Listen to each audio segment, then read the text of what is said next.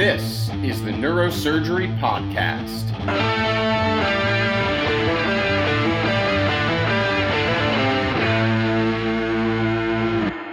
Welcome back to the Neurosurgery Podcast, here with another episode in our new series, The Case I Can't Forget. Today I am just delighted to be joined by my boss, Dr. Rich Byrne, Chair of Neurosurgery here at Rush, who has been gracious enough with his time to sit down and share a story that he recalls from early in his career. Dr. Byrne's been on the show before. You all may remember from our first season talking about how he finds time in his day for all of his myriad activities, most strenuous but some enjoyable. Dr. Byrne, welcome back to the show. Thanks for the invitation. I'm glad to join you and share just one case. And I mean, obviously, at this point in my career, almost 25 years in, many thousands of cases. And if you ask me to say, well, can you think of one case to talk about? And the answer is, well, that's damn near impossible, because there are so many cases that you'll never forget, and so many patients you'll never forget. And unfortunately for neurosurgeons, it's been said that neurosurgeons carry around their own personal graveyard, because they think of the cases that didn't go well, and they quickly forget the ones that did go well, and that of course is the vast majority of them, but they'll always remember the ones that didn't go quite so well. And that gives you a sort of a skewed view of life if you think of it in those terms. But it is something that we all struggle with, because we're in a critical care field. Right. I think all doctors, all surgeons, critical care surgeons, cardiac surgeons, transplant surgeons, cardiologists, critical care doctors always have that bias towards, worrying about what didn't go right. And that's what makes us better. But it's also something that can distort your view, and it can also limit your career if you aren't careful about the way you think about things. So with that being said, the many thousands of cases and thousands of brain tumors I've done, I think about many, but one I'm going to talk about today is because it happened early in my career, and I learned some, I think, important lessons about not technical matters of neurosurgery, but just how do you manage yourself if something doesn't go right. So in thinking about it, this is, I'd say, one of my early, most challenging cases in my career. And it was a fellow who was sent up by his internist because he had a bump on his head. No imaging, but had a bump on his head, and he was bald. Okay. Good-looking man, power lifter, athlete, right. Very successful businessman, beloved in his community, big family. Bump on his head. And was he sent to your clinic, or was this a transfer? Literally came up to make an appointment with me. I happened to run into him in the lobby. And he says, "I'm supposed to meet you, and I got this bump on my head." And I said, "Well, do you have any imaging?" And the answer is no. And of course, you're hoping it's a lipoma or something. And it's right around the vertex. So he gets the imaging, and lo and behold, he's got a massive midline parasagittal meningioma with significant brain compression. It was probably about 6 centimeters, really, really denting the brain. And he had a bump on his head. Right. And that was his complaint. When I asked him a little more carefully about, well, what sort of symptoms do you have? He said, "Well, I'm a power lifter and I just can't squat like I used to." I thought, oh, okay, well, maybe we're getting somewhere. And you look at his legs versus his arms, and you realize, okay, well, maybe there's something to that. And when you look at it and you see how his midline motor sensory areas are just smashed, it's got to be real. So told him what I thought ought to happen, how I would do it, suggested he get some more opinions. I thought about maybe having one of my senior colleagues see him, but he knew my old wrestling coach. And I was a decent wrestler in high school, and he knew, and he checked on me with my wrestling coach, so he figured, well, if he thinks you're okay, you got to be okay. One athlete to another, you had a referral. Yeah, I was like, okay. Of course, my old wrestling coach, I love the guy, but I underperformed. He recruited me. I didn't do as well as I should. We won state, but not because of me. We'll put it that way. Right. So I thought, okay, well, I guess I'll take this one on. So being the junior colleague, I got a 2 p.m. start for this massive case. I remember my resident, wonderful guy. I'll be seeing him in Idaho in June. He's president of the Rocky Mountain Neurosurgical now, and he's invited me as the honored guest, so lovely to see him again. But he joined me on that case. We started at 2 o'clock, probably cut skin about 3 o'clock, finished about 1 a.m. And it was a formidable, very, very firm vascular midline meningioma, including the sinuses, all sorts of veins everywhere. And got most of it out, cranioplasty, etc. I had to do a craniotomy within a craniotomy. Anyway, about 1 a.m. he wakes up triplegic, moving the right arm, and that's all. And I just remember the feeling of that moment. Yeah. Some of these things you'll just never forget. And I went out and I talked to his family, huge family, wonderful people. Told him how he's doing, what we got done. And you just never forget that moment. Yeah, I wonder, when he wakes up, you examine him, you see what he's doing, before you go talk to do you walk straight out and just say, here's how it is? Did you take a moment? How do you get ready for that conversation? Not easy. Yeah. So it took a while for him to recover. He recovered to the point where he still had weakness in his, I believe it was his left leg. Still had to wear an AFO. Was not the athlete that he was before, but he got his arm back. And, was able to ambulate in an AFO. But the shock of the moment is the thing that you'll never forget. And it's important to remember that temporary deficits are something that in neurosurgery, when you do big cases, you just have to be ready for them. Yeah. And you have to get the patient and family ready for them. Yeah. And that was an important lesson. There's also other lessons I learned that night would don't start big cases at night. Right. Just don't. I was going to say that that's ideal conditions for a tumor like that. I don't think that his outcome had anything to do with that, but I do think that that's a lesson I've learned in my career. Just don't start big cases at night. Yeah, you're the junior colleague. You could wait a week. Get the case in next week.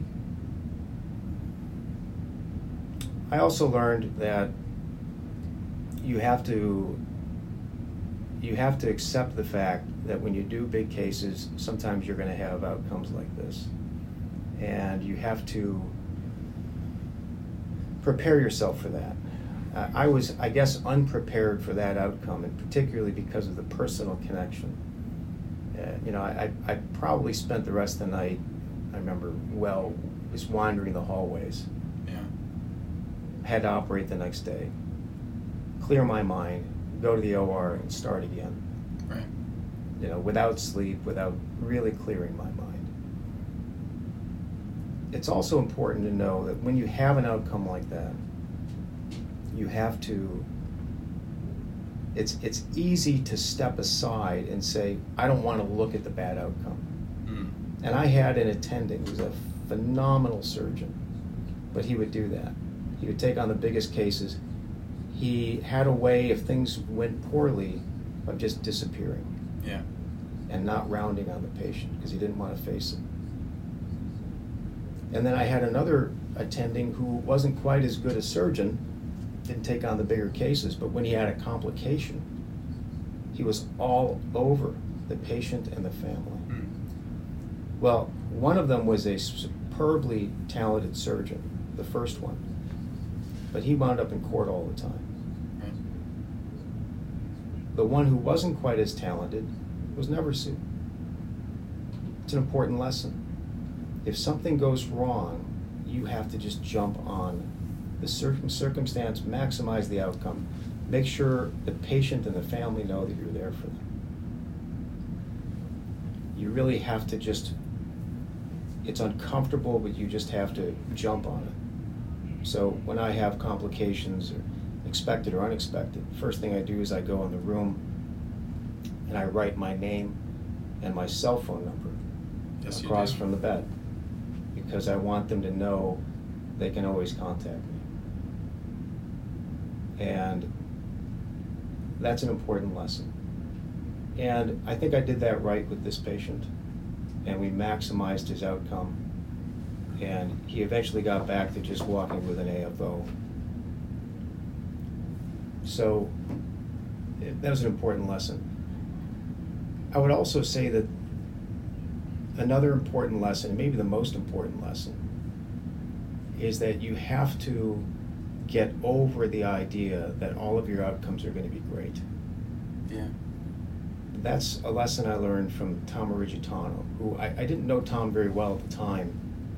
Tom was a very busy skull-based vascular neurosurgeon, chairman at Loyola for 15 years. Really a formidable guy, took on really tough cases. MD, PhD, black belt in karate, just a kind of a tough guy. Right. But Tom made the point to me somewhere shortly thereafter. He said, you have to get past that sort of feeling, because failure to accept bad outcomes is a sign really of arrogance. You have to get over yourself. You have to say, yeah, sometimes things aren't going to work out right. And you just have to accept that. And you have to make yourself self-correcting.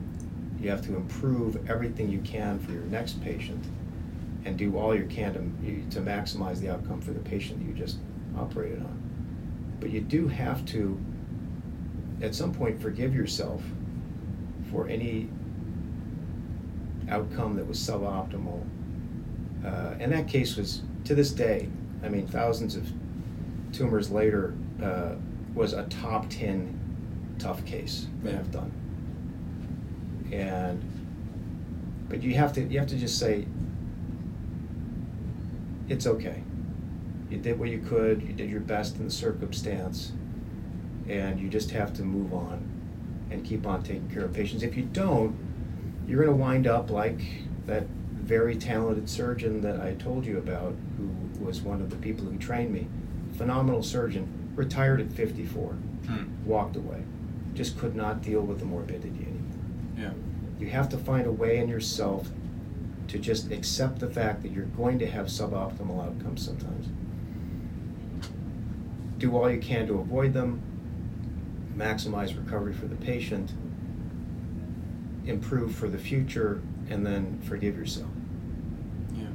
And you just have to just keep on for the next patient. Otherwise, you're going to burn yourself out. There was looking out the window, there's UIC right out the window. Former chairman of UIC, Bob Kroll, famous vascular surgeon. You might not have heard of him because of your generation, but people my generation knew who Bob Kroll was.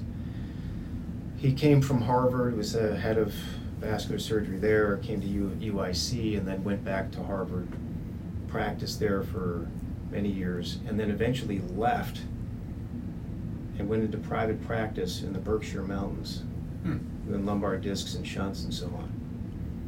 And he hired a good friend of mine who trained at Loyola.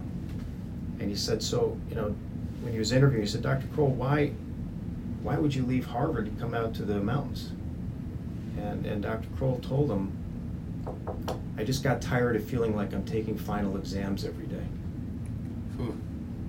There is a certain burnout, career burnout, that you can go through. And you'll see some people will disappear from that the complex cases that way. Some people will avoid them entirely. But if you're going to be in that realm, taking on the most complex cases, the steps that I mentioned earlier, the final step, forgiving yourself for a suboptimal outcome and accepting that it is part of our field, and then pushing forward to make sure that the next generation, the outcomes are better. And that's why I stick around and train you guys. Sure. So that your outcomes, when you're taking care of patients, are going to be that much better. Yeah. There's one thing that I do want to touch on before we wrap. Just in hearing you talk about temporary deficits, or even permanent deficits that may be intrinsic to a surgery, may be unexpected, unavoidable, but there has to be some point in your mind when you decide to take a tumor to surgery. Because I see you follow patients in clinic and wait, and then when they come in for surgery and I meet them, I see that you've been following them for years. So some point in time, you decide what this tumor is doing, or what this tumor will inevitably do, is worse than what would likely happen if I do the surgery now. And so I wonder how, either internally with yourself, you make that call, or even maybe more interestingly, when you talk to a patient, talk to a family and say, this is what, you prognosticate. You say, this is what will happen if we don't act now. Then you do the surgery, you have some temporary deficit, or you have a bad outcome. And then all they ever see is what did happen. And it's hard to emotionally weigh that against what you said would happen if we didn't act. So how do you reach that point where, I guess every surgeon is different because it's your practice, it's your hands, but where do you find that point where you say, I know what will happen if I don't act, I know what could happen if I do act, this is the time to do it? Well, I do think that there's a certain heuristic algorithm that you have in your own mind that you fine-tune over years. You are your own artificial intelligence. I mean, you're just sort of fine-tuning what you think you can get done safely and what you can't, right, and what's worth taking risks for and what isn't. Remember, when you're dealing with benign disease, you want to make sure that your surgery is more benign than the disease. Right. So I tend to follow benign disease longitudinally unless it's presenting in a malignant fashion, really hurting somebody, or if you see that over time you're seeing that it's growing and likely to cause more trouble. So I do think that there's that experience that you get of what you think you can get done. When is the risk of the natural history higher than the risk of your intervention? And then you have to explain to the patient the acceptance of temporary deficit versus the concern of permanent deficit, partial or complete. And that's a discussion you have to have with the patient and the family. Sometimes you have to have the discussion multiple times for them to really understand it. Because in the end, it's their risk far more than it's your risk. Yeah. So you have to educate the patient along the way, and then the patient has to think it through themselves.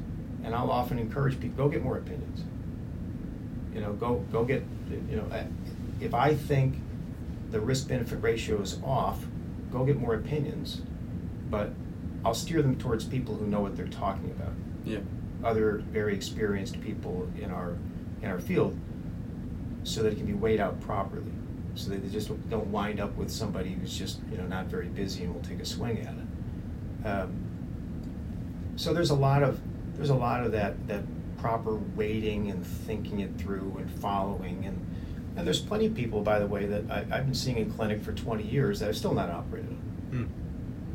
And we just get scans at lengthening intervals, and they're okay. And the patient that I started off telling you about, I still see him. I saw him months ago. His tumor is absolutely perfectly stable from when I operated on it. Yeah. We did one dose of radiation after surgery, never changed. So longitudinal follow-up for benign disease is often benign. So treat it that way. Yeah. You have to make sure that you have to prove the disease is going to be worse than your intervention. Yeah. But there are the unknowables, the improbables, the post-op infection, the injury to some important draining vein that leads to seizures that you can't fully anticipate, the PE. Yeah.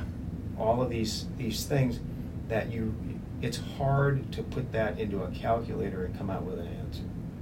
And it's hard for patients to understand that we don't have that crystal ball that they have on Grey's Anatomy and all these other silly shows that I refuse to watch because they're just not real. We aren't granted that crystal ball upon graduation from medical school. We don't know any more than they do. Our heuristic algorithm is pretty fine-tuned after a few decades of practice, but we don't know the future. So some of it is just accepting your own humanity and your own limitations, and that can help you to have a longer career, to not burn out because of morbidity, to just accept your own limitations and the limitations of our field as they are. Beautiful. Well, Dr. Byrne, want to respect your time. Really honored to have you back on the show, and we're very grateful for you sharing that story. Glad to be here. Wow, that was another very fascinating case, JP. Sounds like Dr. Byrne just dodged a bullet with that one. I mean, it's such an interesting life that we lead, that we have these sort of interactions on a regular basis. And, I know what an amazing surgeon Rich is. And, for him to describe it in that manner means that it must have been quite harrowing. Yeah, I'm really grateful that Dr. Byrne came back on the show and shared that with us. I remember when I first emailed him asking for him to do this, he immediately wrote back and he said, "Oh my God, there are so many stories. I don't even know which one to pick." And he was so enthusiastic to talk about it. And I'm glad that he chose one from this early period in his career, and that he settled on that one, because working with him and training under him, there was a lot evident in that story, and some of the lessons that he took from it that he shared with everyone listening, that I hear from him every day in the operating room. And it's interesting to see the seeds of those lessons he gives us in the day-to-day work that we do, and where they came from in that early point of his career. Yeah, I've known Rich for about a decade now, and he's an amazing athlete. He is one of those guys that you look at his physical structure, and he's not a very large person, but he's incredibly sinewy. Like, he has no fat on his body. He runs marathons. I mean, in the middle of meetings, he'll just go for like 14-mile runs, like at the IINS. And I wonder if, his commentary about this being later in the day, I wonder if that is part of what drives him, that he never wants to be caught tired or flat-footed. Right. And it is something that he often tells us. And that was kind of the first major point and lesson he brought up from this story, was that you don't start a surgery that big at 2 or 3 in the afternoon. And it's something that we always talk about at work now when we're scheduling things that come in unplanned. But you're right. I think that kind of in the conventional idea of the neurosurgeon, there is that aspect to us where we all want to seem indefatigable. We all want to seem like we're the Navy SEAL that can stay swimming for hours and hours and treading water. And in many ways, and probably in most situations, that's a good thing, because it keeps us going. It keeps us working when you're on call alone and the patients just keep coming in. But like everything in life, there has to be another side to that coin. And there can be times where that refusal to admit that even if you don't feel tired, maybe you should sit down and rest yourself and recharge so you can come back and do your job properly. There has to come a point where we acknowledge that we have to take care of ourselves so we can take care of other people, right? Yeah, exactly. And I see a recurring theme. There have definitely been some of these interviews that we've been doing now that are showing that part of the problem, at least is from the mind of the surgeon, is a sense of a loss of complete control over their environment. We've heard that now a couple times in the past 2 months, right? Which is that, it's late in the day, or the team wasn't ready, or there was something a little bit off about the scenario, not about the surgeon necessarily himself or herself, but about that scenario. And I think that it really brings to bear the idea that we need to be especially prepared, this extra preparedness, that you don't just kind of show up for a case, that you're always preparing for that case, whether it's because you're preparing yourself physically or mentally or spiritually or socially. I mean, you're going through that now, right? Residency is a whole process of that. You're completely right. It is 7 years of preparation for stepping out there and having to answer for my own decisions, and face the patient in front of me and try to figure out what can be done for them, what should be done, and then do it. And as we always say, it's a 7-year program for a reason, because that's an almost inhuman level of responsibility, but someone has to shoulder it. It's interesting that you touch on the point of preparation, because I think the other interesting part of this conversation with Dr. Byrne that I really enjoyed getting into was when he talked about preparing the patient and their family and setting their expectations. It's something that we always talk about with these large tumors, large skull-based procedures, where maybe more so than other procedures that we offer, there's a high level of intrinsic risk, not only to the health, the life of the patient, but certain key functions that, if the surgery goes south, maybe the person doesn't die, but they lose control of half of their body. They lose some facial function, some perhaps personality defining function of the brain that could be harmed inherent to the procedure, or could be harmed if an accident occurs. And I really enjoyed hearing Dr. Byrne talk about how extensively and thoroughly he discusses these risks during the consent process with his patients. I wonder what it's like in your practice, Dr. Wang, because I know you do a whole spectrum of different spinal surgeries, from very, very small minimally invasive procedures to larger deformity corrections. Are there any parallels between the consent process for a brain tumor surgery and your approach to talking to patients before spine surgery? Yeah, I mean, big differences, I think, between brain and spine, right? Because, and I'm speaking, of course, in generalities now, but, I always tell the brain surgeons that their consent process is so easy. People feel like they're going to die from a brain problem.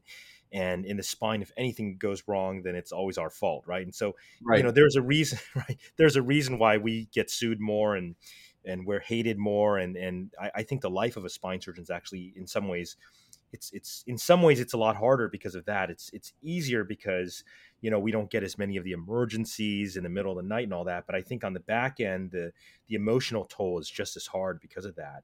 But do people really even understand what we're saying to them, right? When you say, look, this could happen to you, like, are we quantifying that risk for them? I think it's very hard for people to really know.